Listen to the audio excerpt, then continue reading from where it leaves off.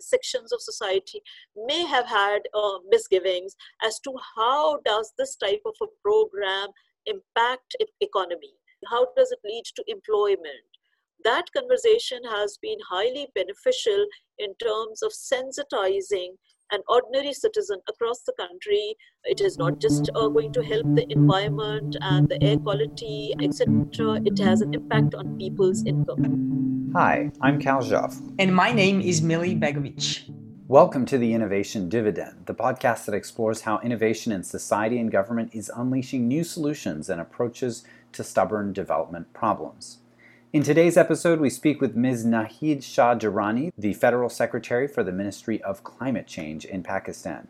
Globally, the conversation around combating climate change has often been one of trade-offs. So to keep the planet safe, we have to slow economic growth. Pakistan shows us that fighting climate change isn't just a source of economic growth. It can be done in a way that benefits the most vulnerable. We hear about Pakistan's ambitious program to plant 10 billion trees and how it's being accelerated during COVID to generate more employment in a safe way for people who might have lost their jobs. We'll also hear about how making such a large investment in climate change became politically feasible and how Pakistan's debt for nature swaps that reduce national debt in favor of improvements to the environment might work. Ms. Duran, good afternoon and welcome to Innovation Dividend Podcast. Thank you very much. Thank you for inviting me. We are thrilled to have you on the podcast because some of the efforts that you have been leading on behalf of the government of Pakistan have been absolutely exemplary and have gathered quite a bit of attention globally, and we wanted to get into quite a bit more detail to understand the mechanics behind them. The 10 billion tree is $800 million or Pakistani rupees 125 billion rupee investment that the government of Pakistan wants to take forward as a central major investment in its overall objective of addressing various components of climate change. In the context of the green stimulus that has been lately announced by the government of Pakistan as a response to COVID-19, as a response to the type of economic downturn that we are facing. I think this would be very useful to hear about how the program has been tweaked and pivoted to continue achieving the objectives that were originally set, but also address some of the issues that have arose as a result of the pandemic. The main feature of this particular program, at the heart of it, is the massive afforestation and containing the degradation of the forest sector. But it is not just restricted to forestry, it is much larger, a rehabilitation and expansion of the country's ecosystems. And when I say ecosystems, it includes forestry, it includes biodiversity, it includes various other components of wildlife, it includes protected areas, national parks, reserves, and it also includes botanical gardens, massive nursery plantation, and has a further context in terms of type of plants and where it will be. Number one, it's a national program. It has full participation of all the provincial governments and the regions in the country. We are now gradually going to involve some other stakeholders in the implementation and as well as the oversight. At this point in time, the way it has been designed, it is titled as a 10 billion tree tsunami. But in terms of phase one, the overall number of trees that have to be planted in the next 5 years' time, it is 3.2 billion. But we are looking at it as just a phase one. And hopefully in coming phases with various other interventions, we plan to gradually scale it up in the coming 1 decade. During the implementation, there is going to be an engagement with the communities. There's going to be involvement of youth and women in various components at the grassroots level. And the tentative number that was being envisaged was approximately 1 million jobs. When we are talking about jobs, we are basically referring to the short-term daily wage employment that is generated while we undertake various components from the nursery raising to looking after the nurseries and then putting them on the various, areas or regions in terms of the rangeland or forests or riverine or canal land or various other places where these have to be planted, and maintaining the forests and looking after this for next 4 to 5 years again requires a lot of labor availability and supervision, etc. But as we entered this health emergency, the COVID context, and most of the country closed down and had a serious impact on the overall economy, on the farms, on people's lives and livelihoods, especially jobs, etc. We sat down in the ministry to look at how the program can, within its existing cost and context, can be slightly tweaked to be able to increase the number of daily wage. We realized that the number can very well be increased in this program. We realized that the number that we had included on the protected areas or for the rehabilitation of the national parks, that number could very well be increased by 20 to 30%. We are in the process of doing our calculations, but we think a 30% increase can be incorporated in the 10 billion tree program in terms of the overall number of jobs or the community engagements or incomes that we were looking at it. The paper that we took to the government and which has been given a go-ahead in principle says that we actually have to now make it more people-centric. It has to have the economic component of it or the incomes component of it as a central theme while we handle the environment and the climate change holistically. Now, I think a lot of our listeners would like to understand, how is the site work being tracked and managed? To what extent is this program being run in-house by the government, and to what extent there might be parts that are outsourced? First is that the provincial governments are under the project are responsible for provincial level of monitoring at a local level at each and every site. Second, monitoring is the ministry, the sponsoring, the Ministry of Climate Change through its dashboard, through its digital team, and through its physical monitoring teams will monitor the on-site. As I said, we already have started to receive the project implementation of last 2 quarters. So we have the manual reports. Our teams are going to go for physical monitoring in next, let's say, as soon as July begins. We would have these teams go out on the recruitment side of the monitoring teams. But most probably this is going to be completed, and July, August, September, we see the first on-site physical monitoring, which is going to be captured through coordinates, through the GIS mapping, and through a certain sample of physical verification, which is again going to be put in our digital application that would have been ready by then.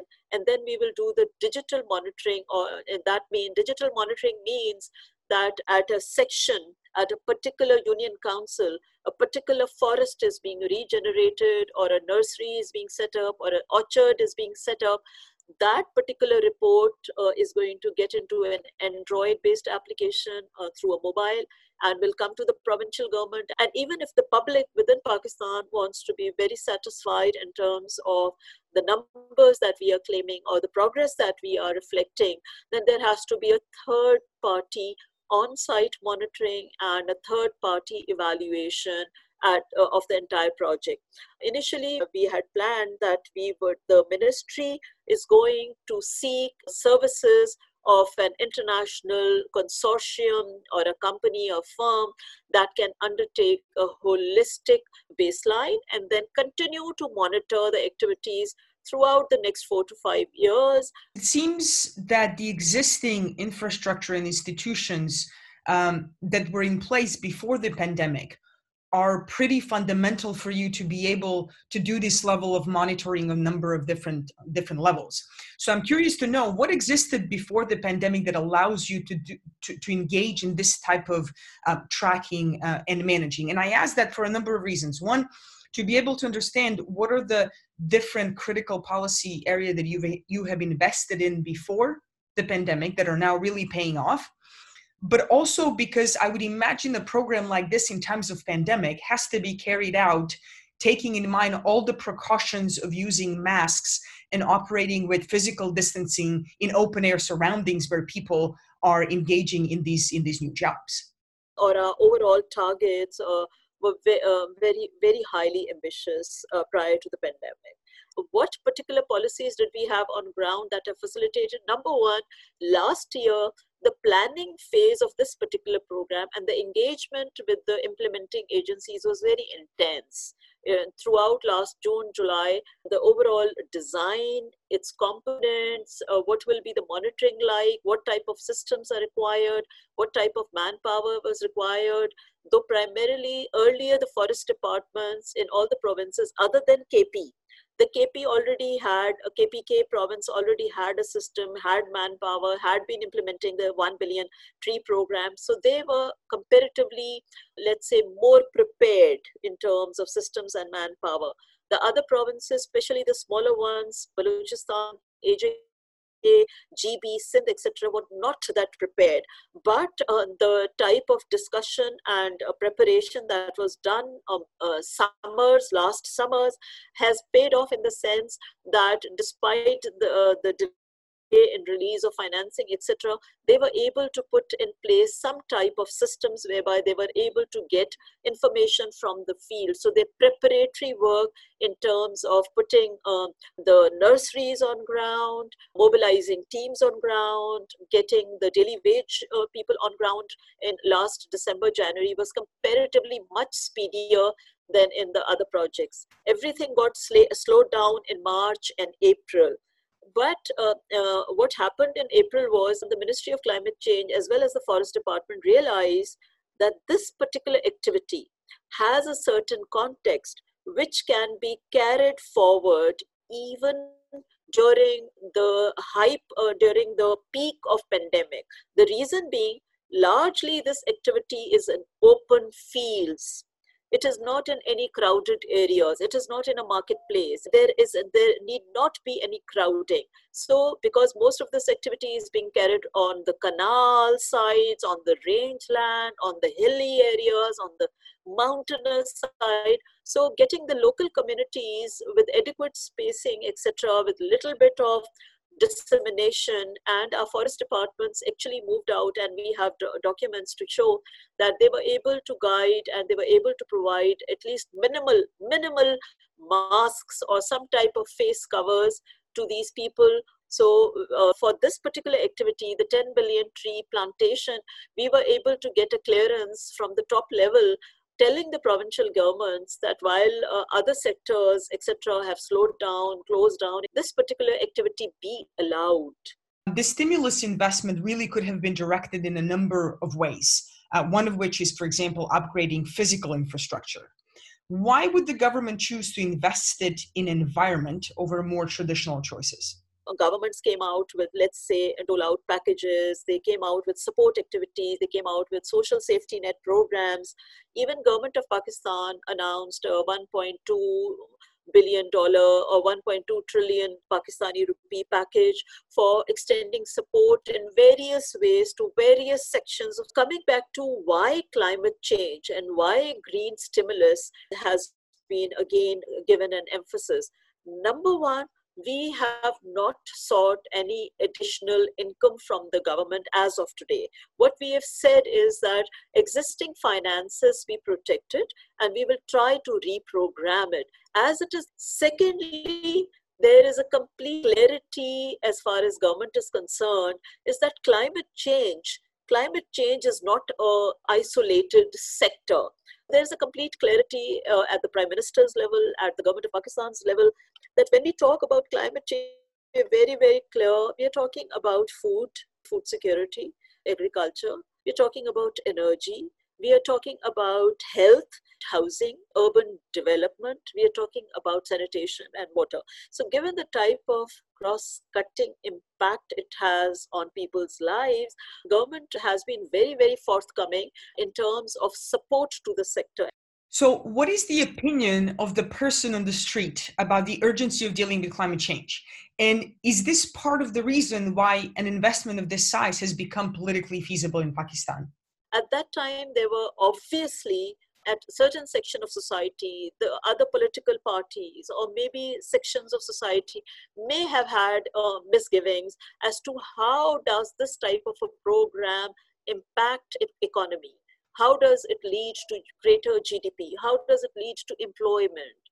But the 4 years, 2014 to 18 and 19, the work in KP has been evaluated, examined, it has been criticized, and there's been a continuous conversation. That conversation has been highly beneficial in terms of sensitizing an ordinary citizen across the country, thus that it has a wider context. It is not just going to help the environment and the air quality and the carbon sequestration, etc. It has an impact on people's income. It has an impact on the GDP as well. But having said this, in other provinces and other regions, there's still a continuous debate in terms of balancing, in terms of how is this size of a project justified. What we believe is that while we in the ministry have a lot of responsibility in terms of again evolving a very genuine debate and a communication strategy that reaches not just the educated or not just the aware middle class, but reaches out to the poor in Balochistan, where there are issues in terms of road infrastructure, availability of electricity, housing, etc. There, for us to be able to tell them that this type of a program can impact lives and livelihoods, we still have to do a lot of work on ground. Now, another question that looks at some of the more entrenched interests that exist in this area. Pakistan has lost a great deal of trees to illegal logging, and this is not necessarily unique only to Pakistan, but for many countries in the world. How do you ensure that the trees that you're currently planting don't suffer the same fate? Yes, the last 3 decades, a massive deforestation has happened. And it has happened on the same pattern as other parts of the world. Dedicated interest groups, communities, weak regulation, weak oversight, inability of the government to be able to be present across each and every region. Again, a very complex set of regulations that is required. Conserving forestry, conserving trees has been an agenda. A lot of work on that area, on the afforestation, on the maintenance and protecting communities and definitive interests do not, ruin or impact the afforestation seriously. What happened in KP, and this is where our learning is coming from, that they made the existing rules enforcement more vigilant. Communities were also included in the vigilante, and there was a very strong confrontation that happened of the implementing agencies with the timber related businesses. And it is enforcement can only be successful if government is able to evolve alternate strategies that are commercially viable, that are enforceable, that are sustainable. So one thing on which I think, as I said, there are 3 or 4 levels. First is the local communities. The local communities that depend on firewood. Local communities whose livestock is dependent on grazing in the rangelands, etc. Now, giving them alternatives continues to be a huge challenge, but there are 2 or 3 very, very, very targeted initiatives that are under planning stage. One of them is to help the poor, help the remotely located communities, help them with alternate solutions to firewood. And for that, we are working on a program whereby energy efficient stoves, these are local stoves which run on biogas, etc., or which run on alternate methods of fuel. Those have to be made easily available across various communities that are dependent on firewood. Unless we are not able to do this in a very effective, sustainable, and acceptable manner, we have to do a lot of work on that side. As far as the organized timber market or the timber firms and industry is concerned, there has been very strict oversight as far as KP is concerned. We still have to work with the other.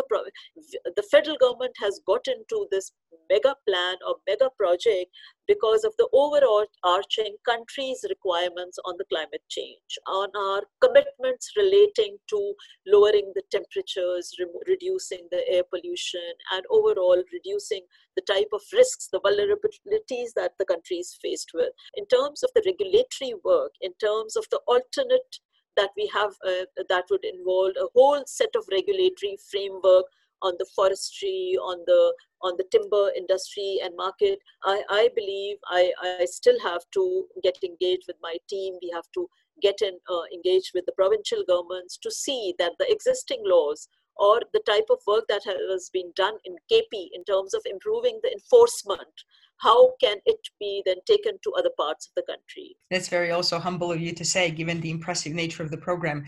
In researching the 10 Billion Trees program, I learned that the third phase would be focused on structuring debt for nature swaps that are based on the ongoing activity, as well as Pakistan's renegotiations of the debt with countries that support the green revival of the global economy. I'm interested to know, how would a green swap work? How much would the government have to invest to swap $1 of debt for greenification of its economy? We have looked at our country's debt. It is massive at this point in time. It has almost risen to more than 90% of our GDP. As it crosses 100% of GDP, we understand our country is going to fall into a massive fiscal stress. It is that debt context, plus the commitment of the global leaders on the climate, that we are preparing a soft strategy paper to see what is the possibility that where Government of Pakistan has made a $800 million public sector investment, what part of it can come to the government's assistance, if not for a blanket waiver, a dedicated waiver on what we are calling debt for nature. What we are saying is that part of your outstanding debt towards Pakistan can be exchanged for this particular component of the climate change action. And we are actually, the program that we are putting on the forefront is the 10 billion tree, various components of it. So it has the afforestation, it has ecological conservation, it has biodiversity, it has wildlife components, it has regional components, it has national components, it has subsectoral components. So let's say bilateral debt portfolio at this point in time is approximately $11 billion. So of that $11 billion, some of the countries that have earlier undertaken debt for nature swap, some of the European countries, some of the North European countries have, in fact, Pakistan already has a small experience where post 9/11, a part of Pakistan's debt, bilateral debt was swapped for development. Looking at the earlier experience of various countries whereby small components of their investments were acknowledged and debt for nature has happened, it will require a lot of, number one, technical preparedness on our side.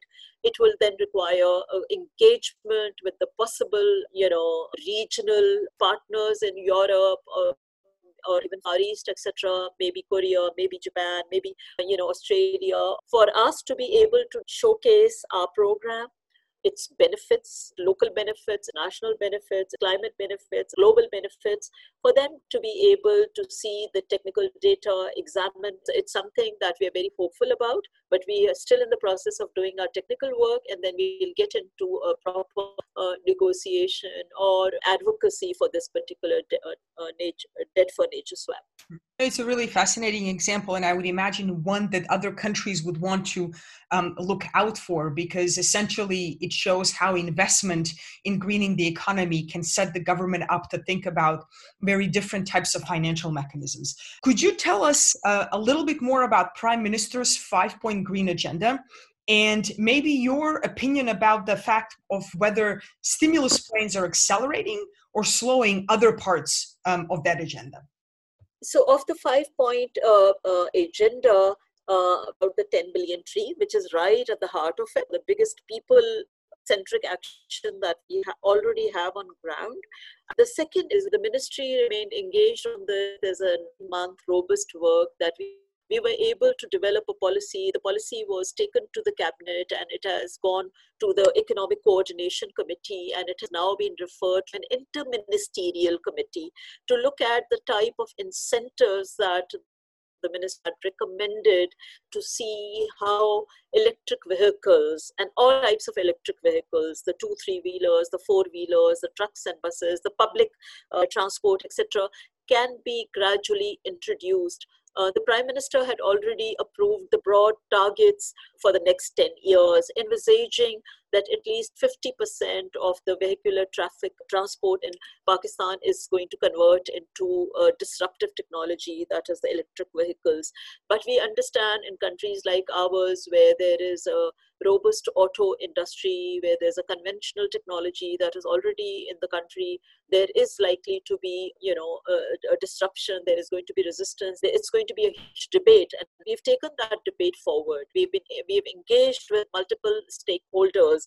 We're now able to convince other ministries, energy, the commerce, the industries, and other stakeholders in terms of how beneficial it can be to the country. It can be beneficial in terms of its impact on climate. There is a huge, responsibility on the government to be able to, provide solutions. And during the current pandemic, it was very well acknowledged by the civil society, by academia, that the lockdowns have led to visible improvement in the air quality, especially in the big urban centers like Lahore and Rawalpindi and Karachi, etc. So there is an acknowledgement that the government of Pakistan, having multiple vulnerabilities as far as fossil fuel is concerned, will have to evolve different technologies. The work that we have been able to do on the electric vehicles is at a very advanced stage.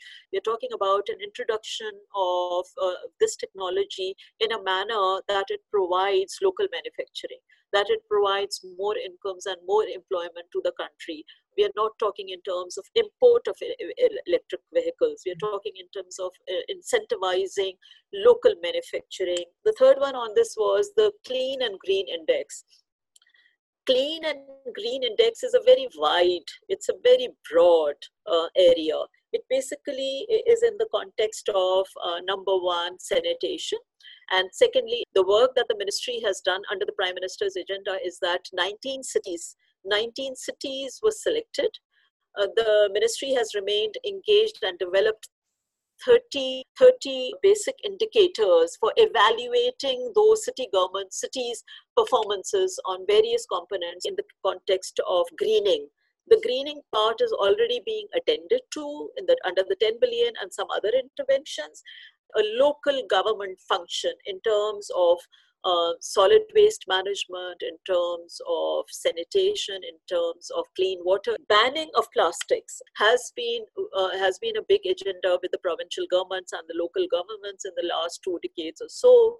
Those indicators are now being put in a digital application whereby we'll be able to compare some performances of cities, and then we would see in terms of how are those being acknowledged. That will be put on a national platform for the general public and citizens to see and to trigger a debate in terms of improving on the performances. But unfortunately, in terms of the policy frameworks, the level of investments, and the most significant weakness has been systems. Our institutional capacities for handling the water sanitation component, the local government component has remained weak, and we need to acknowledge it. We are able to develop a dashboard in terms of looking at the data and trying to reach out and assist those cities and those municipalities and those provincial governments that are able to show some type of performance. What is the possibility in terms of changing water use across Pakistan? We have very water intensive cropping patterns in the country in terms of the way we use water in irrigation, the way we use it for agriculture. In terms of some of the major constraints that a country like ours has is that we continue with conventional practices of flood irrigation. We have massive wastage of water in various parts of the country. So there's a big technical work that needs to be done, has been done before, but in terms of further intensifying the dialogue around it and bringing out some projects, this is what we plan to do under the Recharge Pakistan. Legislation was done as far as the capital city is concerned. In order to carry it forward in a sustainable manner, not only in the capital city, but across Pakistan, a lot of work requires to be done in the provincial governments level. Since the pandemic hit, what are some of the unprecedented things that you have been seeing in the government, and how has this changed the range of things that you think the government can do? First of all, we were taken aback. Despite the fact that this time a lot of information was flowing in from left, right, and center. We were able to see how other countries are handling with it, and we were able to engage with the world community on how this entire world has been hit and how this may not be the same world that we were living in earlier, and how is it that this adversity can be converted into some type of opportunity for the country, for the region, and how is it that an comparatively a much unequal world can improve in terms of its indices on becoming more equitable. So while that's a big dialogue and it's a big conversation, but there are small things that I am observing. What it has done is brought up our collective dependence on one another as far as environment and climate change is concerned. So there's a lot of thinking that has been triggered. There's a lot of creativity that we have been pushed into it actually, and we've been forced into thinking that we may have to reprioritize climate change. So there's some of the transformational things that are happening around it.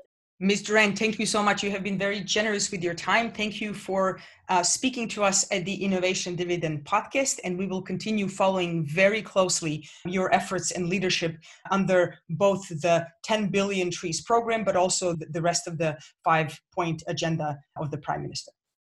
Thank you, Millie. Thank you very much. That was Ms. Naheed Shah Durrani, the Federal Secretary for the Ministry of Climate Change in Pakistan.